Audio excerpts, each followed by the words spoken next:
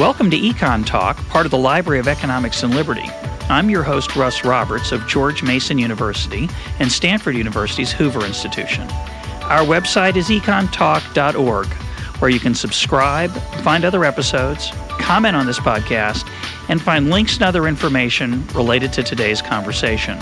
Our email address is mail@econtalk.org. We'd love to hear from you. Before I introduce today's guest, I want to mention that there will be a brief postscript at the end of today's podcast on an issue raised in last week's podcast with Mike Munger about shopping malls and department stores. My guest today is Don Boudreaux, chair of the Department of Economics at George Mason University and my colleague here. Don blogs with me at cafehayek.com, and he is the author of the recently published Globalization, the topic of our conversation today. Don, welcome back to Econ Talk. Thanks, Russ. Good to be here as always. Before we begin, I'd like to say just a quick word about the book. The book is published by Greenwood Press, just came out within the month. It's only available in hardback. It's priced at $55. $55? Yes. Don, you're such a gouger. Yeah, well, I did not set the price. That's the publisher's price. And I wish it were 1/10, 1/20th of what it is. I didn't write the book to make money. I suspect even at that price, I'm not going to make much money. I wrote the book to be read. And so I just want to tell people that I'm not to blame for the price. The Greenwood Press series, it's in a series, and they have some market that they're trying to appeal to. Obviously, it's not the mass market, so the price is not my fault. Just two comments on that, Don. First of all, I think some readers are under the impression that a $55 book, maybe $30 of that goes to the author, but I can reassure our listeners or assure them, or upset them. I don't know how you feel about it, but most authors get a very, very small fraction of the retail price of the book because there are many other costs which are not obvious to the reader about producing the book and marketing it and selling it and storing it, etc. So the costs are higher than you think, and there's not as much left for us authors as sometimes appears to be the case. But I also want to tell our listeners that even at $55, this book's a tremendous bargain.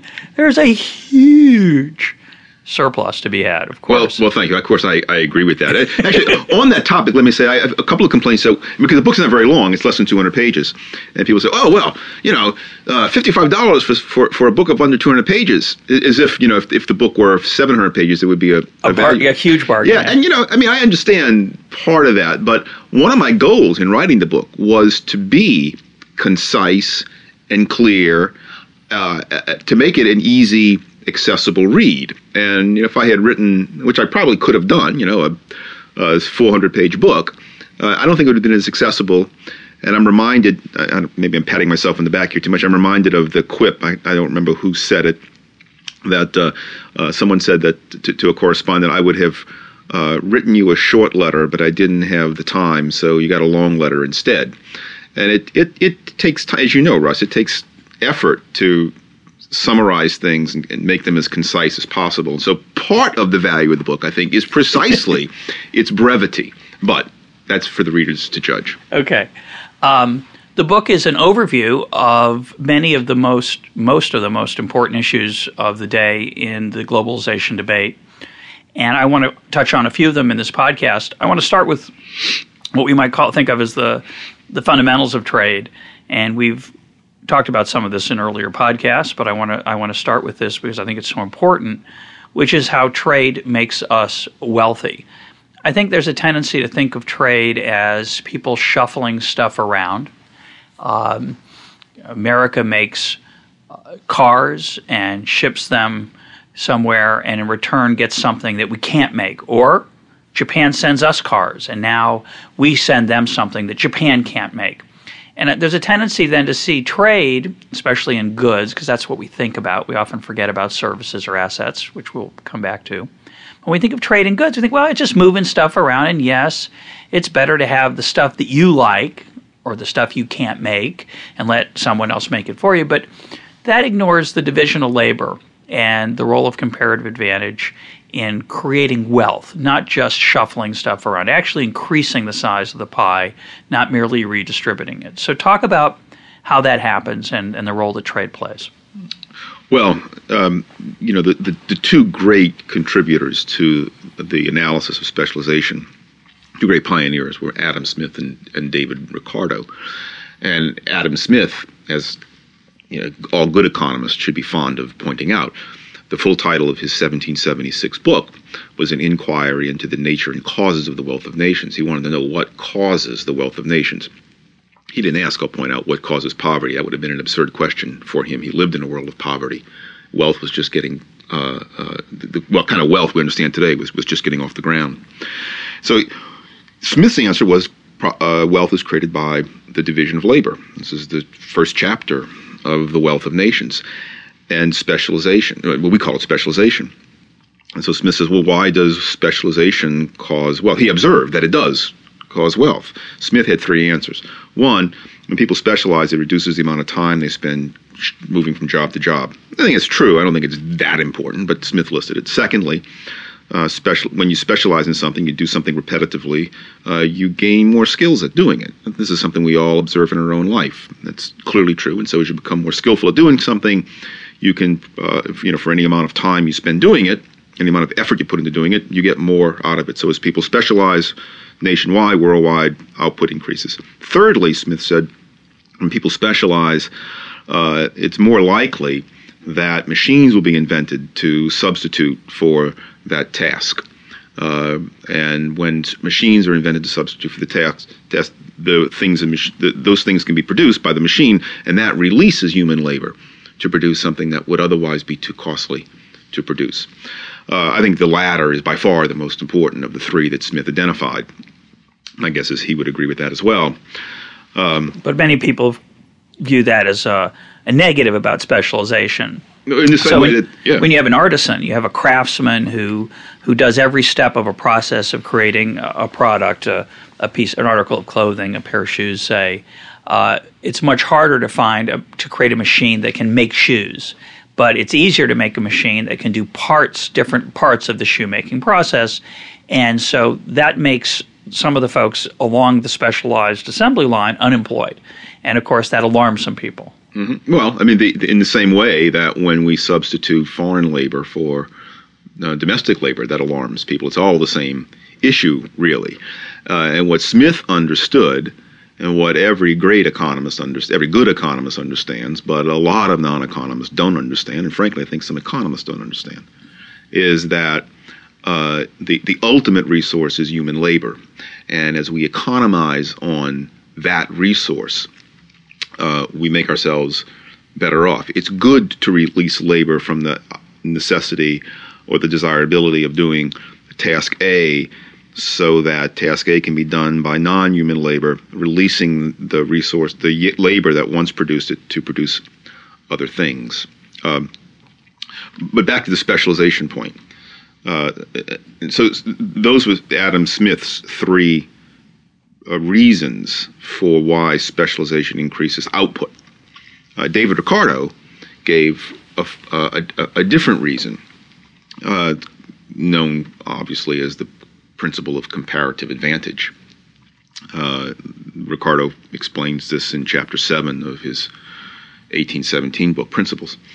And, that's a fundamentally important part of economics. There's this famous story. Paul Samuelson identified the principle of comparative advantage as the one thing in economics that is both true and non-obvious. I disagree with him, but that's another story. Yeah, but it certainly is. It's one of the things. Yeah, and there aren't that many. I agree with him there, but I don't think it's the only. No, I agree with that. But it is one of the most non-intuitive parts of basic economics, and one challenge that I frankly set for myself in this book was to explain comparative advantage in a way, in steps, that makes it more intuitive than it might otherwise be. And the principle of comparative advantage, it's hard to explain verbally I'm accustomed to drawing things on a board or on a piece of paper. But the principle of comparative advantage says that, look, if Joe can do something at a lower cost than can Sam, then Joe should specialize in doing that thing and let Sam specialize in doing the other thing.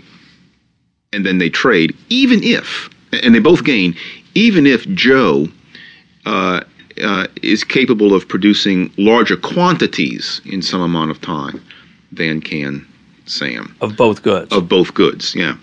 One example I use, I don't know if it's a, I don't know how illustrative it is, but you remember a secretary we had here in the economics department until recently, Kathy Schiffler. She was a really nice woman. She moved away, and Kathy, great secretary, but Kathy had unusually short legs, and I have normal sized legs, but I recognized that whenever I needed something delivered quickly across campus, I would almost always send Kathy to do it. Right now, I can walk faster than Kathy. Because you have the longer legs. I have longer legs. I'm younger, and I never wear high heels. Right, but I would always send Kathy to do it. And so it when Kathy did it, it got there more slowly. But being department chairman, the tasks that I had to do were generally more pressing and had a lot of more value added than the ones that Kathy would do.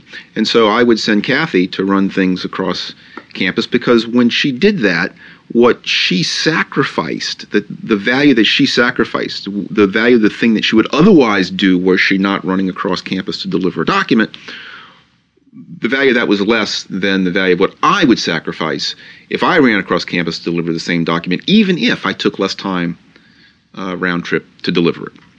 Anyway, that's one small example of comparative advantage. So you put those two together.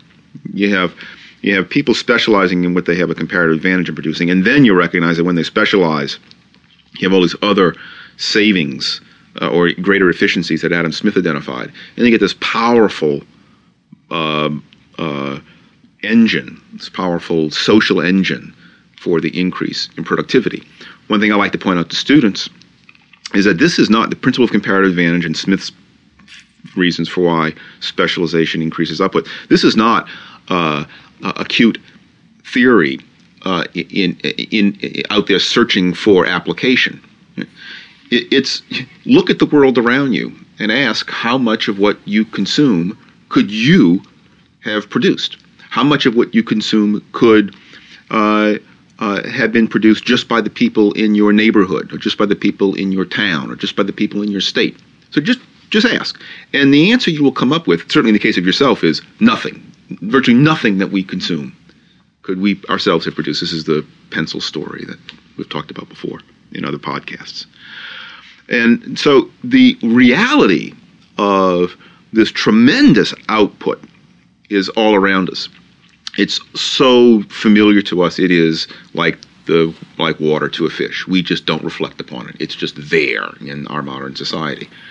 And that is what has to be explained. And so we have these two theories, or these two theorists, Smith and Ricardo, who explain that specialization according to the principle of comparative advantage, and then you get the increase in output of made possible by machines and greater skill. That is what increases constantly the size of the pie. Let me take a crack at the Smith-Ricardo interface, because I've been thinking about it a lot, and I think we've talked about it, a paper I think you got me interested initially by James Buchanan on the differences between Smithian and Ricardian specialization. And Buchanan and Yong-Yu. Buchanan and Yong-Yu, yeah. And the way I think about it is that you gave really four reasons for the virtue of specialization: the efficiency of moving between tasks, the learning by doing, that you get better and better at something you do over and over, the fact that that machinery can enhance productivity by replacing some labor tasks, and the fourth, the Ricardian one, I think about as we're not all equally good at all tasks. So what the Ricardian insight is, which I'm now going to trivialize it. I'm going to take the Samuelsonian claim about how insightful this is, and I'm going to trivialize it a little bit. This is I've been thinking about it lately this way. Since we're all not equally good at all tasks, it matters very, very much how people get allocated to tasks. Mm-hmm. And the most effective way to allocate people to tasks is to have people do what they are most productive at, where most productive doesn't mean, as we just gave your example, well, since you're the best one at going across campus, you should go across campus. The insight of Ricardo was the role of opportunity cost, right. The role of what's sacrificed, as you mentioned. And so what Ricardo was saying is that who should do what depends not on some absolute level of skill, which when you start to think about it is sort of meaningless after a while, because how do you compare what you're best at, which is I think most people incorrectly think of comparative advantage. I think, well, you should do what you're best at. Well, it's not what you're best at, because you could be best at lots of things and still have no way of insight. No way of choosing. What Ricardo understood, didn't explain it particularly clearly or explicitly, but what economists with Ricardo have come to understand is that role of what you forego, what your opportunity cost is. And in our daily lives, we understand this because when we change our own oil or paint our own house, some people find that to be productive, but for others of us, what we give up to do that is much greater than the out-of-pocket costs of hiring someone. And so what the wage system does in a market is steer people toward the tasks that they do most effectively and most productively without a central coordinator to sort of interview people and say, well, let's see, what are you good at? So the Ricardian allocation, which is so extraordinary because it really does matter who. It's not enough to say, well, we should specialize in the pin factory, or we should specialize, and some people should be doctors and other people should be lawyers and other people should grow food and other people should make clothing. It matters who does those things. So to me, the Ricardo insight is that incredible allocation process. But that third thing, that's the Smith insight about capital, which I don't think enough about. What's extraordinary about that is it gives you growth. See, it's one thing to say, okay, at a point in time, it's really important who does what because we differ so much and it's really hard to figure out how to get the maximum output from all of our diverse talents. And we would never figure that out in a million years. And the price system, the wages that are assigned to various jobs, along with the non-monetary compensation, does that. But that capital part, the machinery part, is what drives growth. Because the real insight of Ricardo to start with is, well, let's make sure the pie today is as big as possible. And that comes from specialization. But if we're going to grow the pie, if we're going to make the pie bigger over time, something has to change. Now, one way it can change is expanding the access of people to interact with. And that's why trade has such an extraordinary impact on the size of the pie, and that's what we're talking about. But once you've exploited all those gains, productivity has got to drive future growth, and that's going to come from the application of capital and human creativity to find ways to substitute for labor. So I want to come back to that, the issue that we took a little digression on. I want to digress again because you have an incredible insight into this. When we see people who are put out of work by either trade or the application of machinery to the productive process, both of which do two things, exactly the same things. One, it makes us wealthier overall because it means we get more out of our scarce resources. The second thing is it harms a particular group of people for a while who are put out of work. And I often, until I met you, would say, well, yeah, trade hurts some people. And you criticize that, and I think correctly, and I've tried to get that a more nuanced version. Why do you argue that it would seem, for example, that steel workers are hurt by Brazilian steel coming in or Russian steel coming in? American steel workers are hurt by that, or American steel workers are hurt when some new productive process comes in. But you argue that that's the wrong language. Why? It depends upon, what matters is your time perspective. There's no question that when people lose jobs, it hurts them. They are hurt by that, and it's not an abusive language to say that when the steelworker loses a job for whatever reason, because of better technology, foreign trade, the demand for steel falls, whatever the reason, that steelworker is hurt. By the way, the shareholders of the steel firm are hurt as well. But we have to make the statement trade hurts some people, and to say, oh, so in this case, steelworkers lost their jobs because of trade, and we should protect them from that, because otherwise it's cruel. Well, that's the implication. And why is all this extra wealth that we're claiming comes from trade? I mean, is that worth it for impoverishing steelworkers? We need to take a longer term perspective. It's almost surely the case that the jobs that the steelworker lost would not have existed were it not for trade to begin with. And so if that's the case, and I think we can make a claim that we can show that it is, if that's the case, then does trade hurt the steelworker or help the steelworker? If trade is responsible for the job to begin with, then it's impossible to make it's wrong to make the general statement, trade hurts the steelworker. An analogy I used in a post that I did at Cafe Hayek a few years ago was it was a little bit whimsical, but I like it. Was love. If a man in my blog post, a man loses his wife, right? The wife walks out on him for another man, right? And then you say, well, this guy's a loser at love. Well, in one sense, he sure is. He doesn't want to lose his wife. Loves his wife. She's leaving him for another man. He's hurt. But on the other hand, let's take a longer time perspective. It's probably the case that he won the wife to begin with from some other man because of love and romantic attraction. Competition. He himself, let's face it, is the product of love and romantic attachment. So from a broader perspective, do we say that, well, love has good sides and bad sides? We can. What is true in any dynamic growing economy is change. Change means that, and change inherently has unanticipated, unexpected surprises. Is part of what change means. And so people will encounter these unexpected surprises. Many of them will be good. Some of them will be bad. And I don't know if I've pointed this out here before in a podcast, but it's possible. If you don't like that, you can shield yourself from it. Just go buy a couple of acres of land somewhere in Montana or the Yukon or Nebraska, probably in New England, Georgia. You can find places with Europe, North America, wherever you are. And live without much trade. Live a subsistence life. And you will then not have to, if you just have you and your family and you're growing your own food, making your own houses, supplying your own fuel, you won't have to, you can truly forget about what's happening to world currency values, what's happening to trade flows, what the money supply is doing. You can forget all about that. And you can have a very secure life in one dimension of, like you say, not much change. You're not going to be buffeted by these economic forces. You won't be buffeted by economic change. Although, think about it.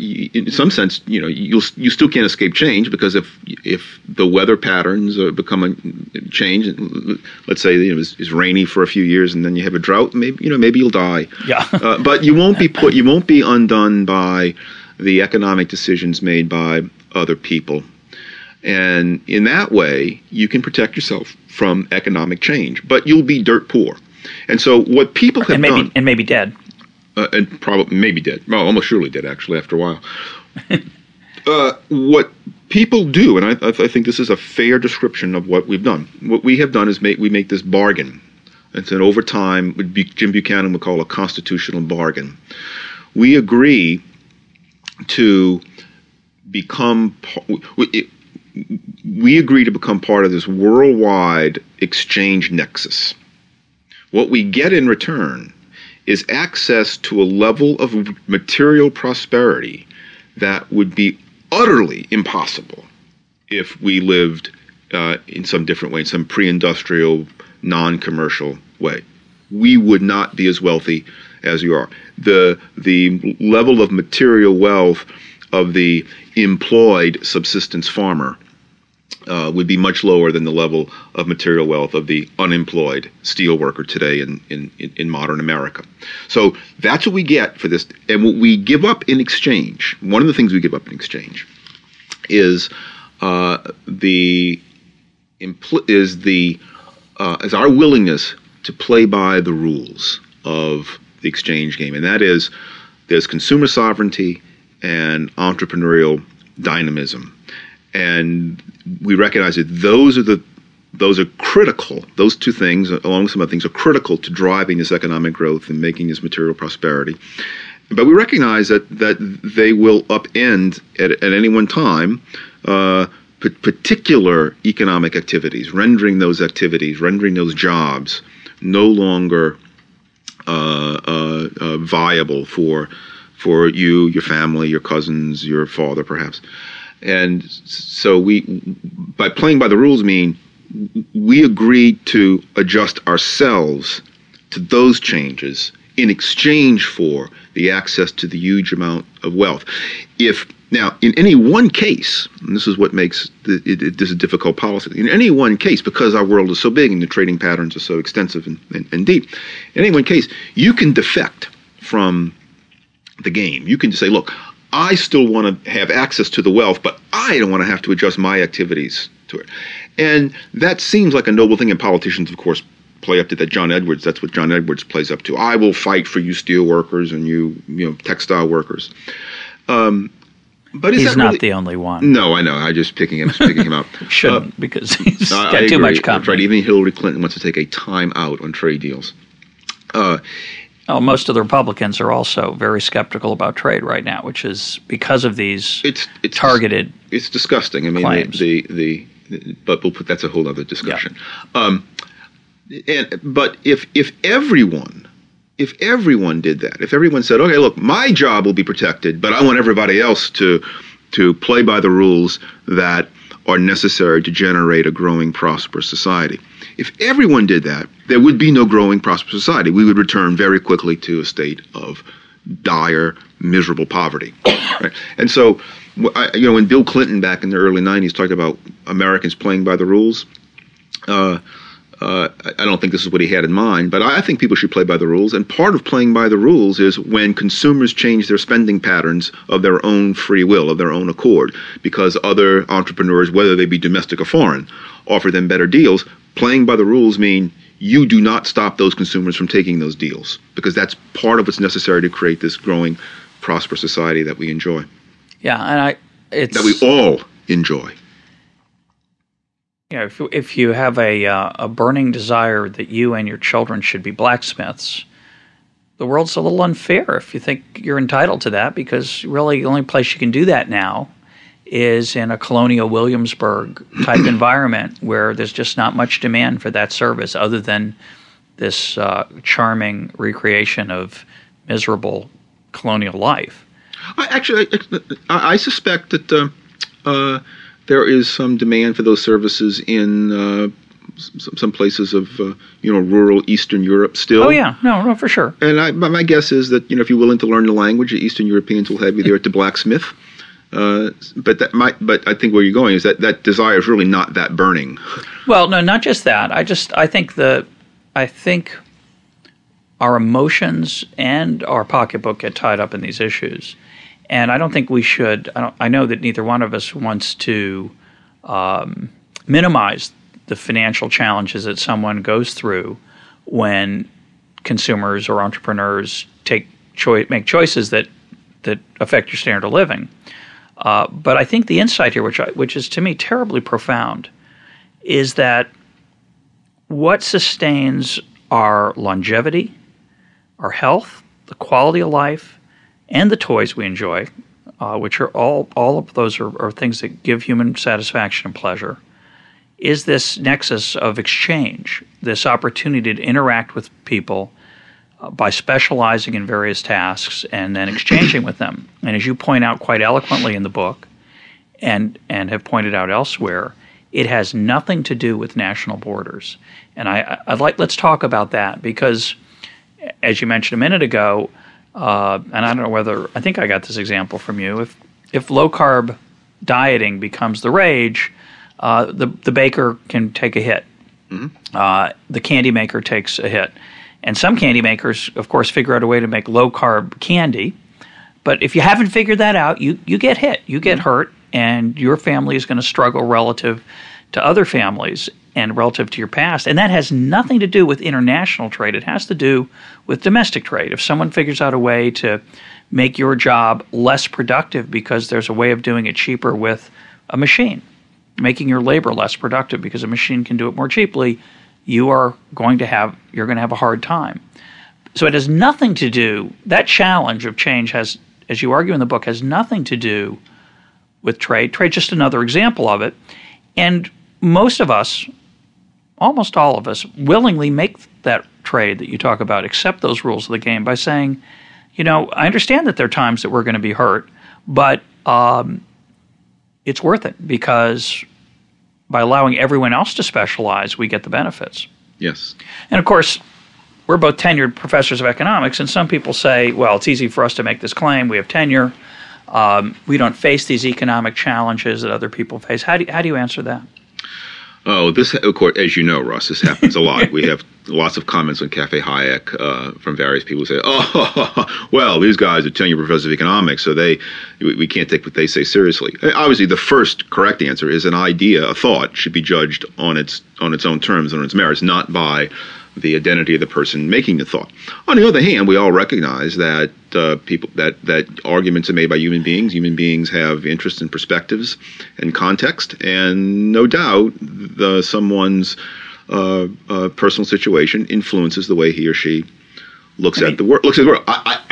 So a second thing I can say is I believed in free trade. I understood the virtues of free trade no less strongly than I do now, and advocated them no less strongly than I do now, long before I was a tenured professor. And so I didn't come to this view when I got tenure. Right?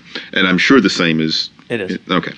But I think another way to respond, and I've done this as well, is okay, let's play this game. Let's say that anyone who has any stake in the matter, personal stake in the matter, is not really allowed to comment, or their comments should be dismissed. Then I say, okay, then untenured auto workers and steel workers and textile workers and farmers, and they are untenured, they have no right to comment on trade because, after all, trade might upend their jobs. And so clearly they're opposed to trade only because they might lose their job. Personal stake. Right. Now, I don't regard that as there are a lot of arguments against protectionism that I accept. I do not regard that as a valid argument against protectionism. I understand that steelworkers, for example, might make an argument in favor of protectionism. I don't regard the steelworkers' position as an untenured worker whose job might be at stake because of increased international trade to be in any way relevant to the discussion. You look at the arguments about the matter. And another thing to say, there are a lot more things to say, but I don't want to take up the whole podcast with it. It's not true that tenured professors face no competition. First of all, we are tenured, and it is more difficult for a tenured professor to lose his job than, say, for maybe a steelworker. But number one, we're not guaranteed salaries, right? So our salaries, might not go up, and we face talk about increased competition. The web and worldwide connectivity are improving daily. Look what we're doing right now with this podcast. Ultimately, teaching is about imparting knowledge to others. Does anyone really think that the only way or the best way to impart knowledge is to stand physically in front of a group of students sitting in desks and talking at them? I don't think so. I think that's one way, but there are lots of other ways, and as these other ways become technically more sophisticated, as they are doing daily, then the competition that we face is there. And so maybe I won't lose my job, but maybe because of this competition, George Mason won't feel the need to increase my salary by as much as it otherwise would were it not for this competition. Or the campus might get closed down, or it might drop its Department of Economics, which happens. And in which case we're not tenured. The people lose their jobs. It can happen, but it's a long shot. The other point worth mentioning, of course, is that we are in competition with foreign faculty in all kinds of ways. One is they come here and compete and affect our salaries. The second, and I will say for the record, I am in favor of completely open borders to foreign professors who would compete with me, and I favored that before I was tenured. Yeah, I think, and that's a great thing. And also, of course, American universities are in competition with foreign universities. Our ability to attract students to come here from overseas is affected by competition from foreign universities. Well, enough about our tough competitive life here in the halls of academia. But I should say also for the record, I am opposed to tenure. I would get rid of the system. That's another interesting point.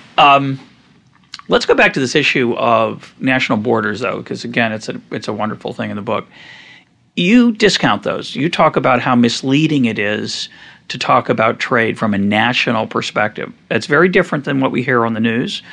We hear things about America's winning the economic war or China's threatening us economically, where us refers to Americans, and yet you emphasize the importance of looking at individuals and discounting national borders. One of the greatest men I know, a great scholar and great human being, is Manuel Ayau in Guatemala, founder of University of Francisco Marroquín there. And he gives us a wonderful example. He said, look, if in 1988 it was perfectly fine for Václav in Prague. Havel. Just Václav, some guy named Václav in Prague in 1988 to trade with Vladimir in, what is the capital of, Bratislava maybe? I don't know. To trade with Vladimir in the eastern part of Czechoslovakia, right? And no one thought anything of it. Is it any less valuable or any less worthwhile or any less important today, now that Czechoslovakia is split in two? You have the Czech Republic in the west and you have Slovakia in the east, for the same Václav to trade with the same Vladimir today. They're the same people trading. They may be trading the same things, but now they're two different countries, right? They could have a deficit. They could have a deficit. They could be contributing to the deficit. Yeah. What is the relevant? I guess I understand at one level, but the more you think about these issues, the more you're compelled to ask, what is the economic relevance of political borders? The economic relevance is zero. There may be relevance in other dimensions. There's clearly political relevance. Yeah. There may be relevance for national defense issues, but I think even those are overblown, as I discuss in the book. But if I want to trade with you, we're both going to be better off by trade. What difference does it make if there's an imaginary line drawn by some cartographer at the behest of politicians running between us or not? It makes no difference. If you and I gain from trade, you and I gain from trade. And we know from the logic of Adam Smith and David Ricardo that the greater this specialization, the wealthier we all become. There is no, as far as I can tell, in fact, not as far as I can tell, there is nothing about either of these theories or any other theory of international trade that says that the limits of the ability of increasing specialization to improve the material welfare of people somehow stop at national borders. I wish we could trade with people on Mars, but we don't seem to have any contact with them. One reason why the United States is so prosperous. This is a point I think worth pointing out. When I teach international trade, sometimes my students will say, "Well, yes, all good in theory, but there hasn't been much real free trade in history." And it's true. Governments are notoriously prone to protect. There are a couple of responses, several responses to that. One is, it's not exactly true. Hong Kong has largely, under the British governance, largely practiced free trade. There are no natural resources at home. The only thing that Hong Kong has is a deep water harbor. And so Hong Kong has practiced free trade. It's become one of the wealthiest places in the world. And so that there is fairly strong evidence in favor of the benefits of free trade. The United States itself, although it has had too much protection of its national borders from trade over time. The United States itself was this gigantic free trade zone. Part of the reason for the 1787 Constitutional Convention was to create, although language wasn't used then, but was to create a free trade zone so that Virginia and Connecticut and New Hampshire and the other original 13 states didn't have their own independent commercial policies. And so we have this huge free trade zone. Well, America is, because we're such a large nation, transcontinental, even if we did protect our borders from all trade, we would still be fairly wealthy, I believe. Now, we wouldn't be as wealthy as we are today, but we wouldn't be as poor as we would be if Virginia didn't trade. Virginians didn't trade outside of the boundaries of the state of Virginia. Have a lot more auto jobs, though.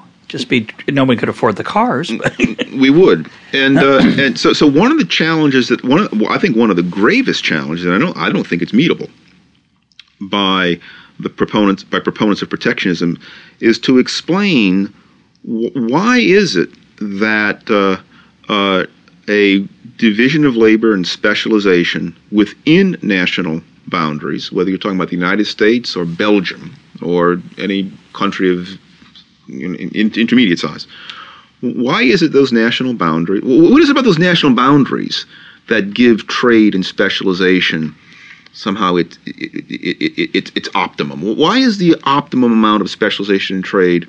Why does it happen to occur within certain geographic boundaries? Is Germany today? Are Germans better off today because they now trade over a much larger area than they traded, say, before 1989 when they were two separate countries? Or are they wealthier today than they were before, 1871, when you had German unification? You had all those little German principalities. There's just nothing about political borders that's economically relevant. Well, let me use the intuition. I think that the people who are worried about trade exploit, are worried about protecting themselves and worrying us about some of these effects. I think part of the confusion is over money. And Adam Smith's insight, correct me if I'm wrong because you know a lot more about Smith than I do, but Smith in The Wealth of Nations, one of his contributions was pointing out that wealth doesn't come from money or gold or pieces of paper. It comes from productivity. It comes from what we can create.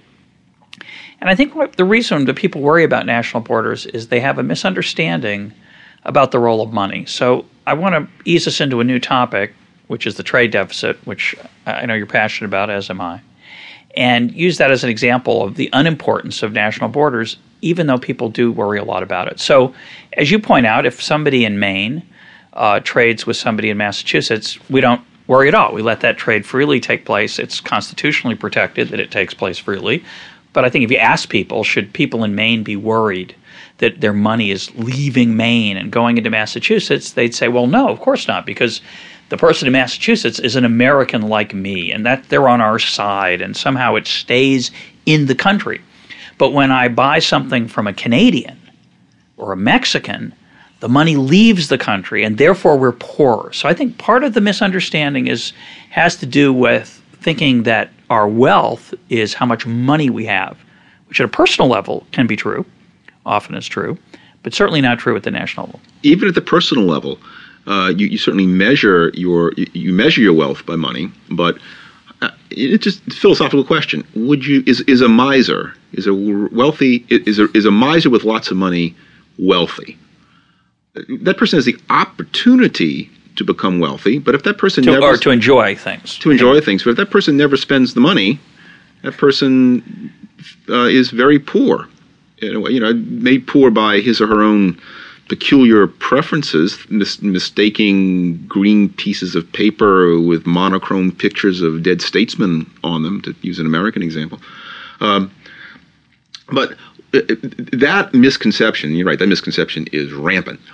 It's got flaws at so many different levels. I mean, the most fundamental, the easiest of the flaws to, I think, disabuse people of is the idea that when money leaves the country, it's somehow gone forever. Well, why do Canadians to use your example, why do Canadians accept American dollars? Well, presumably they want those dollars because they want to buy things that are priced in American dollars, either American goods, American services, or American assets. And so I assume that and I think it's a good assumption, that when foreigners accept American dollars in exchange for the exports that they sell to Americans, the money may leave the physical boundaries of the United States for a while, but it eventually comes back as foreign demand for American goods, services, or assets. It doesn't permanently go out. By the way, of course, as you know, it would be good for Americans if it permanently went out. Yeah, I want to come back to that if we can, because that's such an important side note. But as you point out, that's unlikely. It comes back either in the demand for goods or goods, services, or assets. But I think what most people worry about, and I think you do a nice job in the book disabusing people of this notion, they say, well, we run a trade deficit with the rest of the world. So that means that we buy more from foreigners than they buy from us. So not all the money comes back. Yeah. And that's the worry. Why is that worry wrong? Well, that's just a fundamental, that reflects fundamental ignorance of what the trade deficit is. The trade deficit, I mean, it's kind of a loosey-goosey term. It itself is not really a technical term. The best people use it often to mean the merchandise trade deficit. Let's take the more sophisticated commentators when they mean the current account deficit. Okay, so what's in the current account deficit? Fundamentally, there are a few small things in it, but fundamentally, the current account deficit measures trade in goods and services, unlike the merchandise trade deficit, which measures just trade in merchandise, things you can touch. Right? And so, where say automobiles and lumber are measured both in the merchandise trade account and in the current account. Education services, when we have a foreigner come to George Mason, a student, for example, that thing that we sell is not measured in the merchandise account, but it is measured in the current account.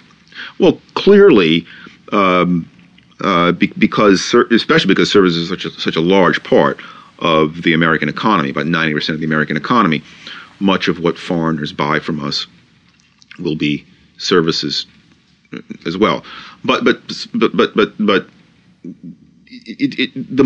more fundamental point here is that even with services, we run a deficit in the current account in the United States and have for a long time. Yeah, even with services, we run a current account deficit. We've run a current account deficit. I always forget what it was, 1976 and 1977 as the first years from then till now that we've let's just say for about 30 years. For about 30 years, we've run every year current account deficit. Right. But all that means is the money that doesn't come back to America as demand for goods and or services is coming back, but it's coming back as demand for assets. It's still coming back. But it's just coming back as demand for assets. It's coming back, it's measured in another account called the capital account. Which doesn't get any press. It doesn't get any press.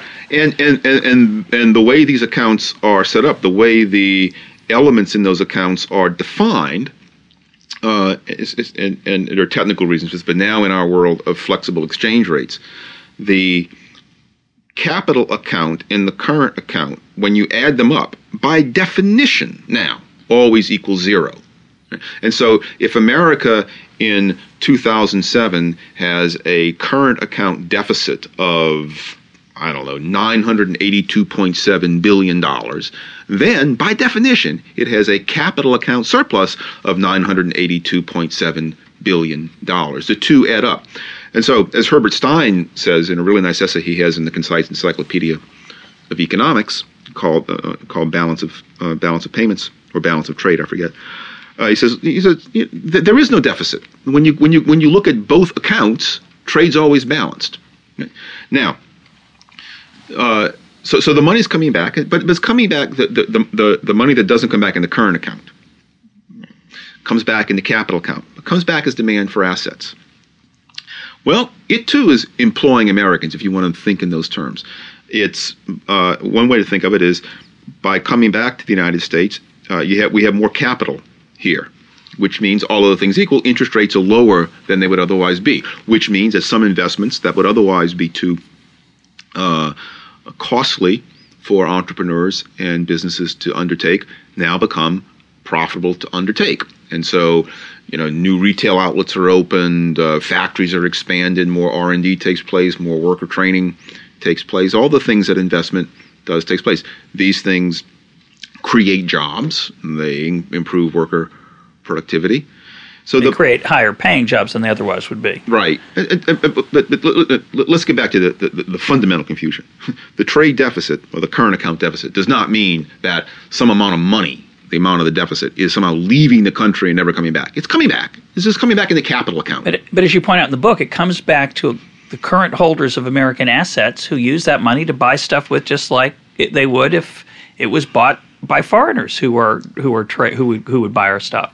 So it's irrelevant who is buying those assets, except for the fact, which is important, that the sellers of the assets very much who are American, very much want foreigners to be able to bid on them and create a price and puts them in the hands of the people who can use them most effectively. Two important points here I want to emphasize. One is the one you just mentioned. Do the following mental experiment. Suppose you have stock in some company, Microsoft, 3M, you name the company. Would you feel good if a law were passed saying that only people in your hometown are allowed to bid on your stock if you want to sell it? Right? It may be that a fellow, the guy down the street may be the person in the world who's willing to pay the highest amount for your stock when you want to sell it. But it's unlikely, right?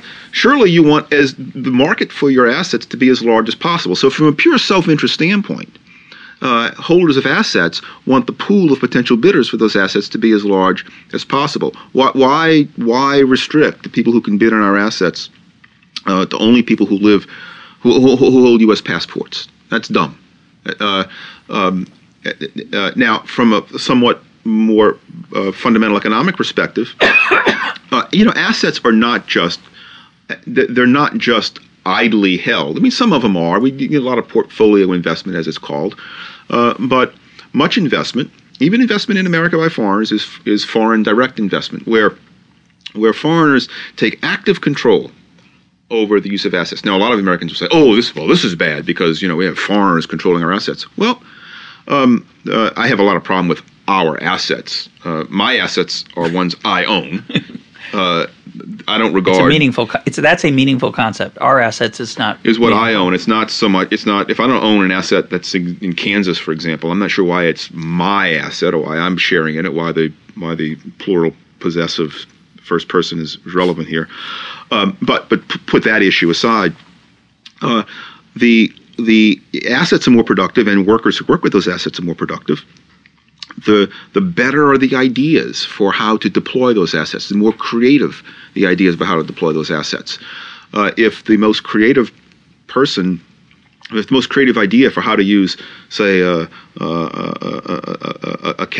piece of capital machinery in Nebraska or an oil well off the coast of Texas happens to be someone in Romania or in China or in Canada, we sacrifice that creativity and hence sacrifice the enhanced productivity that creativity brings by restricting the ability of foreigners to invest in those assets. But I want to make another point about the trade deficit that's often that causes a lot of confusion, as you know, and that's the notion that the trade deficit or the current account deficit is a measure of America's indebtedness. Right? It's simply not true.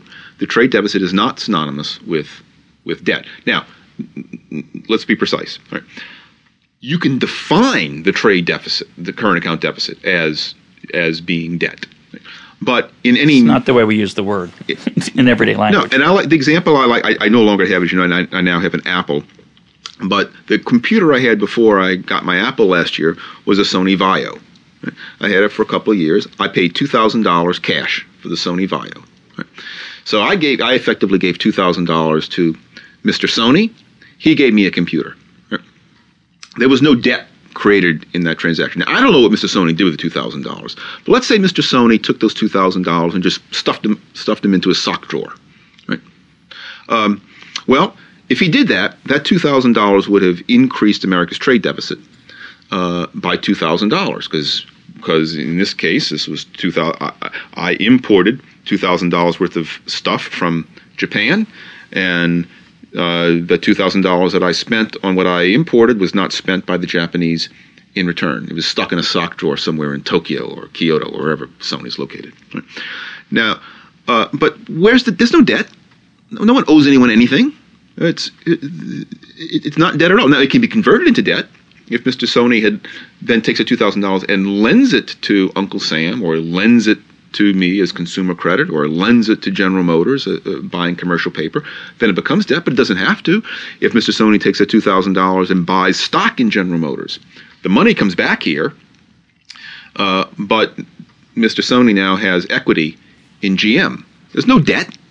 No one owes Mr. Sony anything. Mr. Sony can't call in a loan from anyone. So it is simply mistaken to count the U.S. current account deficit as American debt. Part of it is transformed into debt, but it is not the same thing as debt. But it's important to add that the part that is transformed is due to two causes, which you just mentioned. One is borrowing by Uncle Sam, which is that we have a budget deficit at the federal level that is financed by borrowing by the U.S. federal government. And that's a deficit I don't like. Right. Well, I'm not as worried about that, but it's a separate issue. But the U.S. federal government borrows money. It borrows money from Americans by selling them bonds, but it also Treasury notes, but it also borrows money in the open market from foreigners. So that's, quote, real debt. Of course, the existence of that debt has nothing to do with the trade deficit. It has to do with the fact that the U.S. government, for political reasons, has decided not to finance all of its current level of spending out of current taxes. So if that worries you, the government should just raise taxes or lower spending. That in itself has nothing to do with the trade deficit. But the second component of the debt, which is, I think, also a little bit misleading, is the example you gave with General Motors. If General Motors builds a factory and chooses to finance that factory out of bonds rather than equity, and some of those bonds are bought by foreigners, that is debt. Mm-hmm. But it's not debt the way people use it in everyday language of living beyond your means or borrowing to mortgage your future and jeopardizing your future. It's basically saying, I want to create a productive asset. I may not turn out to be productive, but in my best guess, this is a productive asset. I have two ways of financing it. And I'm going to let foreigners share in the productivity of that asset. When I do it via debt, the amount they share is fixed. Right. The amount they share. When I do it versus equity, they take more risk. Mm-hmm. That's the only difference. Yeah. But both of those components, corporate debt or federal government debt, are a small part of the capital account surplus that mirrors the current account deficit that we've been talking about. That's right. And just to emphasize the point about debt itself is not necessarily bad. Debt used to, most of us would regard if I borrow money against my house and then throw a gigantic party, right? All right, then I'm made poorer. But I'm not an expert in the theory of finance, and you kind of alluded to. But we all know there are good, solid, financially sound reasons, even for very solvent, liquid companies, to finance part of their operations with debt, and it's there's nothing wrong with that. And finally, to the extent that General Motors wants to fund its new factory with debt, or frankly, to the extent that Uncle Sam wants to fund whatever programs it has by floating debt, the greater the willingness of foreigners to lend that money, the better off Americans are. Because if foreigners were less willing, interest rates would be higher, and so private investment in the economy would be lower, private productivity would be lower. And taxpayers would have to pay more in the future to finance that borrowing. Taxpayers would have to pay more, right. So just to summarize this, as you point out, the current account deficit is the capital account surplus. They're the same thing. That's right. Just as we talk about a current account deficit, we could equally as well say, great news this month. For yet another quarter, another month, or another year, America has managed to attract more investment and more foreign capital than Americans have invested or spent abroad. It's another great year for the American economy. Instead, what we hear is, it's another bad year for the American economy. We ran a trade deficit again. We bought more from foreigners than they bought from us. Now, when we do that year in, year out, we are given the privilege of consuming year in, year out more than we produce. That's what a trade deficit is. The only way you can do that systematically year in, year out is to attract capital. Mm-hmm. And we have, because America is a great place to invest relative to the rest of the world, we're given that wonderful opportunity. Now, I think what people think of when they hear about the trade deficit is we're living beyond our means. That somehow, because we're consuming more than it's another one of these pernicious aspects of a national border. Because we as a nation are consuming more than we produce, which is what a trade deficit is. Mm-hmm. That we're living beyond our means. It's really a different story is the right story. Although the government's living beyond its means. That's right. Again, that's a separate problem, separate issue. But what it's really saying is America is such a productive place that people are willing to give us money in return for a future promise of a piece of that productivity. Yes. And we're both going to be better off. Americans through that productivity, as you talk about, and the investment, and through the goods we get to consume, and foreigners because we provide an opportunity for them to have an enhanced future. John Macon at I think he's at the American Enterprise Institute. He's got some good insights on this issue. I don't recall now the titles of his essays, but I encourage listeners if they're interested. We'll find him. We'll find him. Maybe put up the links. But that's right. I asked my students, and I said, look, if Bill Gates came up to you and asked you if you'd like expressed to you an interest in investing in you, would you be upset? Now, for a variety of reasons, you may reject it, but you certainly wouldn't be upset about it. You would think, well, Bill Gates must think I'm, I mean, I assume Bill Gates is a profit maximizing guy. He's not going to invest in you because he thinks you're going to go bust. He wants to invest in you because he thinks you have promise. When I see the U.S. current account deficit rise, or more appropriately, I think, or at least as appropriately, the U.S. capital account surplus rise, I'm always encouraged. Okay, so it's more investment pouring here. That it also shows confidence, continued confidence of foreigners in the future of the American economy. If I guarantee you, fortunately this won't happen, but if President Bush tomorrow, with the Speaker of the House and Senate Majority Leader standing behind him, cheering him on, said, tomorrow or the next day, we're going to nationalize all major industries in the United States, I guarantee you that would reduce America's trade deficit. The current account deficit would start to shrink immediately, right? Now, we say, oh, great news, we'll stop living beyond our means. Well, it wouldn't be great news because foreigners would pull out those. By the way, Americans would pull out the investments too, and we may go into a current account surplus overnight. But that would be disastrous for us because investors would know that nationalization would mean disaster for the economy, and the economy would soon go into a tailspin downward. One other point I do want to make, which is related to this, it's hard to get precise estimates, but Doug Irwin points out in his excellent book, Free Trade Under Fire, it's in second edition, that about 1/3 of America's imports are not consumer goods. We think of it when Americans import, we think, well, we're importing, iPods and automobiles and oil that we're just consuming. About 1/3 of America's imports are capital goods used in production here in America. I'm not sure exactly what machinery and other things. And so to the extent that we import these things, well, this isn't an example of a drunken sailor on a spree. This is stuff we're importing to enhance our own productivity even further. That's a whole other issue, which we don't have time to go into, which is that the measurement of what we call the trade deficit is kind of meaningless. I mean, you gave the Sony example a minute ago as if it were a Japanese product. Of course, many of the components the Sony Vaio are made outside Japan. That's right. It's a wonderful article by Hal Varian. We'll put a link up to that talked about how the iPod, which contributes to our trade deficit because it's, quote, made in China, that most of the components of the iPod, of course, aren't made in China. They're made in other nations that are supplying China. All China does is assemble them. The trade deficit treats it as a Chinese product mechanically because that is the convention. But the creativity of the iPod, which comes from America, is captured mostly the iPod itself mostly enriches Americans who came up with the creativity and of its design, and yet the trade deficit attributes it to China, suggesting that China's getting something out of this. China's value added of the iPod is very small.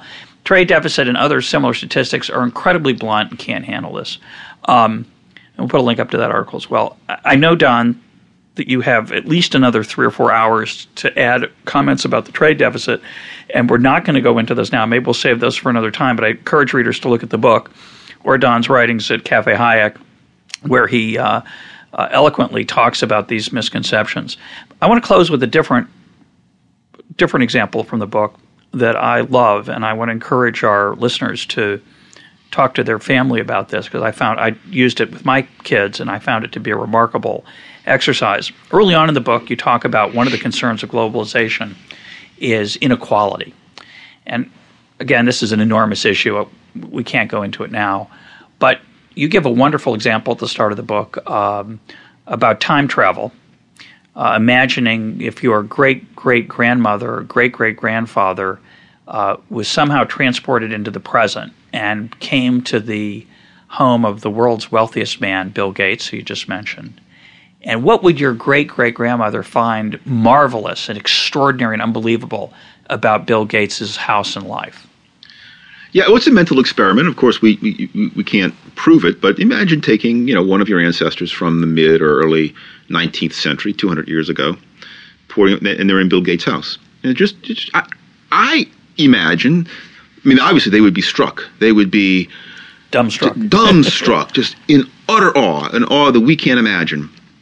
But what would it be? They would be struck by the fact that the Gateses bathe daily. Just every day, every one of them bathes in hot water. They can adjust the temperature pretty finely. They don't have to haul the water from a river or no, and they use the bathroom inside. Incredible. They have all their teeth. That these people can expect to live into their 80s and keep all their teeth until their 80s. That if they get tuberculosis, well, they probably won't get tuberculosis, but if they do, they're not that concerned. It probably won't kill them. That they can turn on a switch and watch in real time pictures from other parts of the world that are happening right away. That each of them can get into a small aluminum tube and within hours be on another continent. That each of them can get in another piece of aluminum that has 4 wheels and drive at unheard of speeds to a place across town or across state. That they can take a little pill called aspirin that will relieve a headache. That they can pop little round things into their eyes that make them look like they don't need any vision correction. Yet now Bill Gates doesn't, of course, he wears glasses. But I think the things that would most stun any ancestor from a century or more ago who was put into Bill Gates' house would be things that almost every American today has access to and takes for granted. You don't even think about it. It's true. I'm not saying that Bill Gates' life is exactly like your and my life, but I think one way to put it, I think the difference between the material content of Bill Gates' life and that of his family and your life and my life and that of our families, that difference is tiny compared to the difference between the lives of ordinary people from a century or more ago and your and my life today. I'm not worried about. Sure, Bill Gates, he has his own private aluminum tube to fly across the continent. You and I have to share an aluminum tube with hundreds of other people. I'd prefer to have my own private aluminum tube. But no one in America starves to death today. We all have access, at least to basic health care, although it's politically incorrect to say that. We can all talk in real time on telephones. We can all listen to musical recordings of the same quality that Bill Gates can listen to. We can all bathe daily. None of us, very few of us, have head lice. We'll all pretty much keep our teeth if we want to until we're in our 80s. Our life expectancy even for the poorest Americans, is much higher than it was for the richest Americans 100 years ago. And the people around the world who have embraced the global world that Americans have mostly embraced are living more and more like Bill Gates. They are more and more likely to have access to the things that make life easier and help you live longer. Yeah. China and India, which are still very poor countries, are less poor because they have opened their borders. And it's true that there's still... And we're less poor because they've opened their borders. That's true, too. Yeah. And it is true that there are still desperately poor people. In fact, next week we'll be talking to Paul Collier, the author of The Bottom Billion. In next week's podcast, there are desperately poor people. They are mostly the ones who are cut off from the global trading system, tragically.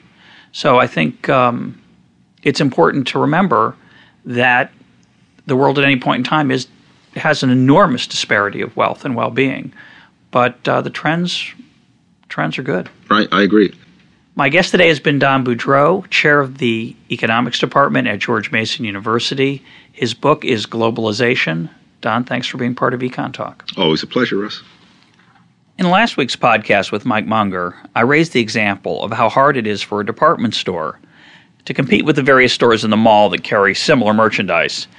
The shoe store, the freestanding shoe store that's in the mall, has to live and die selling shoes.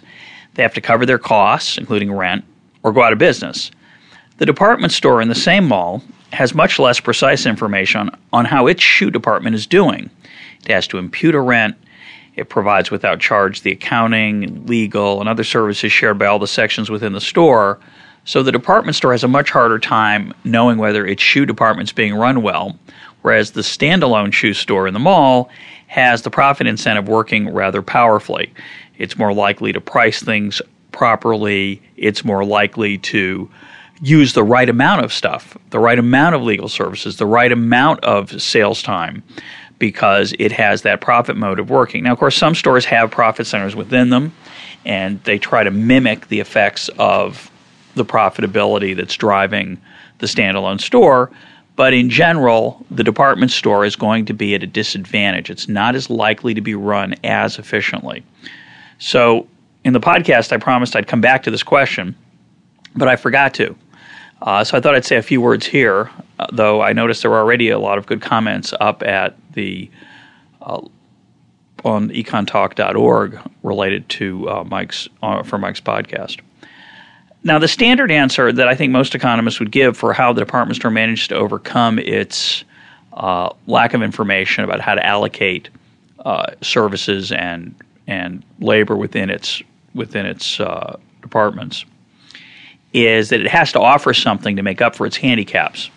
It has to provide something of value either to customers or find a way to reduce cost to offset the inefficiencies that it has from being run in a more of a top-down manner.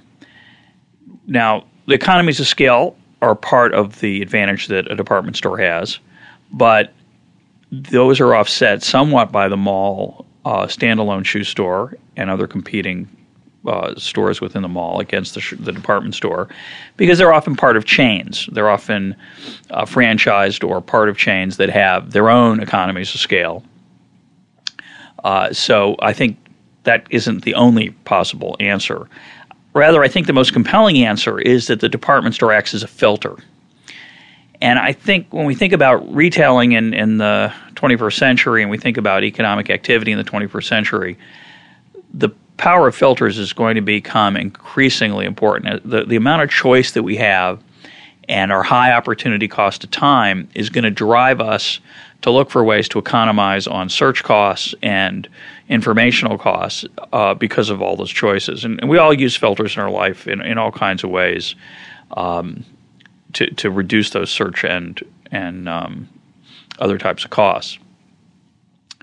Now, you might think that one of the advantages of the department store is that it economizes on search time, and I don't think that's correct, although it's partially correct.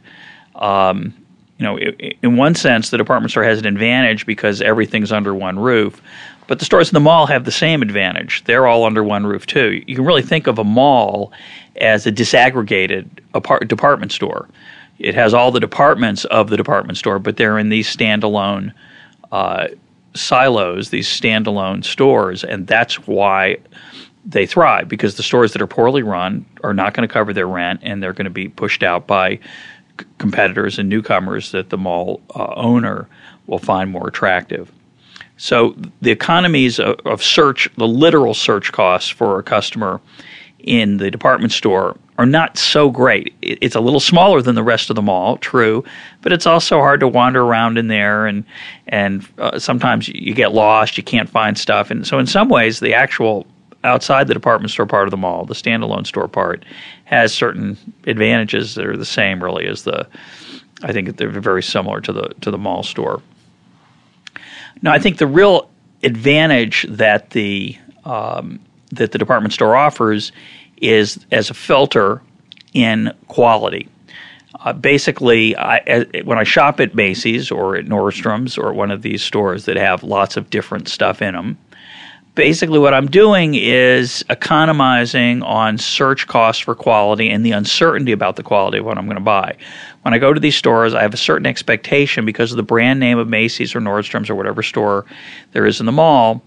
I have a certain comfort level with that because I know that they've put their name on the products they put in their store, and they search for me. They go out, and this is where the economies of scale, I think, do play a role. They go out and search and put those quality items in their store. And so when I shop at one of these places, I'm confident that the stuff that I find there is going to be of a particular quality, and I'm willing to pay a premium potentially for that comfort. So I think that's the biggest advantage that the department store has. And, of course, to the extent that there are alternative ways to find information about quality, the department store has less of an advantage. To the extent I can trust the brand name of the shoe store in the mall, or to the extent that I can find information about other types of information, say on the web, about people who've bought things and have put their reviews down there. There are all kinds of competing sources of information, and the brand name of the mall is probably less important and less valuable than it was 20, 25 years ago, 50 years ago, when people found it harder to acquire information about the quality of the product, and the stamp of Sears or JCPenney or Macy's was more important in assuring customers that they were quality products. Just as an example of this phenomenon outside of department stores, you might think that it's a puzzle as to why any author uses a publisher and gives up royalties when you could self-publish and get all the royalties for yourself. Now, one answer is that there's marketing and there's editing you get from a publisher, but a lot of people publish books that don't get edited much and don't get much marketing, and they still go with the publisher. They don't publish it themselves. And the obvious answer is that the publisher is a filter reassuring readers that the authors that they publish are of a minimum standard, maybe very minimum, but of a minimum standard of quality, and that when you buy a book from that publisher, you know that it's going to be decent. Whereas with a self-published author, it could be horrible. So rather than wandering through the self-published section of a website, or going to one of these websites that just specializes in self-publishing, and I'm sure there's some fine books there, but you've got to weed through a lot of not-so-fine books because there's no filter. So basically, you've got to bear those costs yourself. It's cheaper for an editor to bear those costs for everyone. Now, of course, this system is imperfect. There are a lot of wonderful books that get rejected numerous times, and because the filter isn't perfect, but I think that's the main reason that people publish with publishers, the reason publishing houses exist, the reason editors exist, because authors know that even though they're giving up royalties, they're getting potential readers who would not bother finding them or couldn't find them if the author's self-published. Hope you're enjoying Econ Talk. We'll see you next week.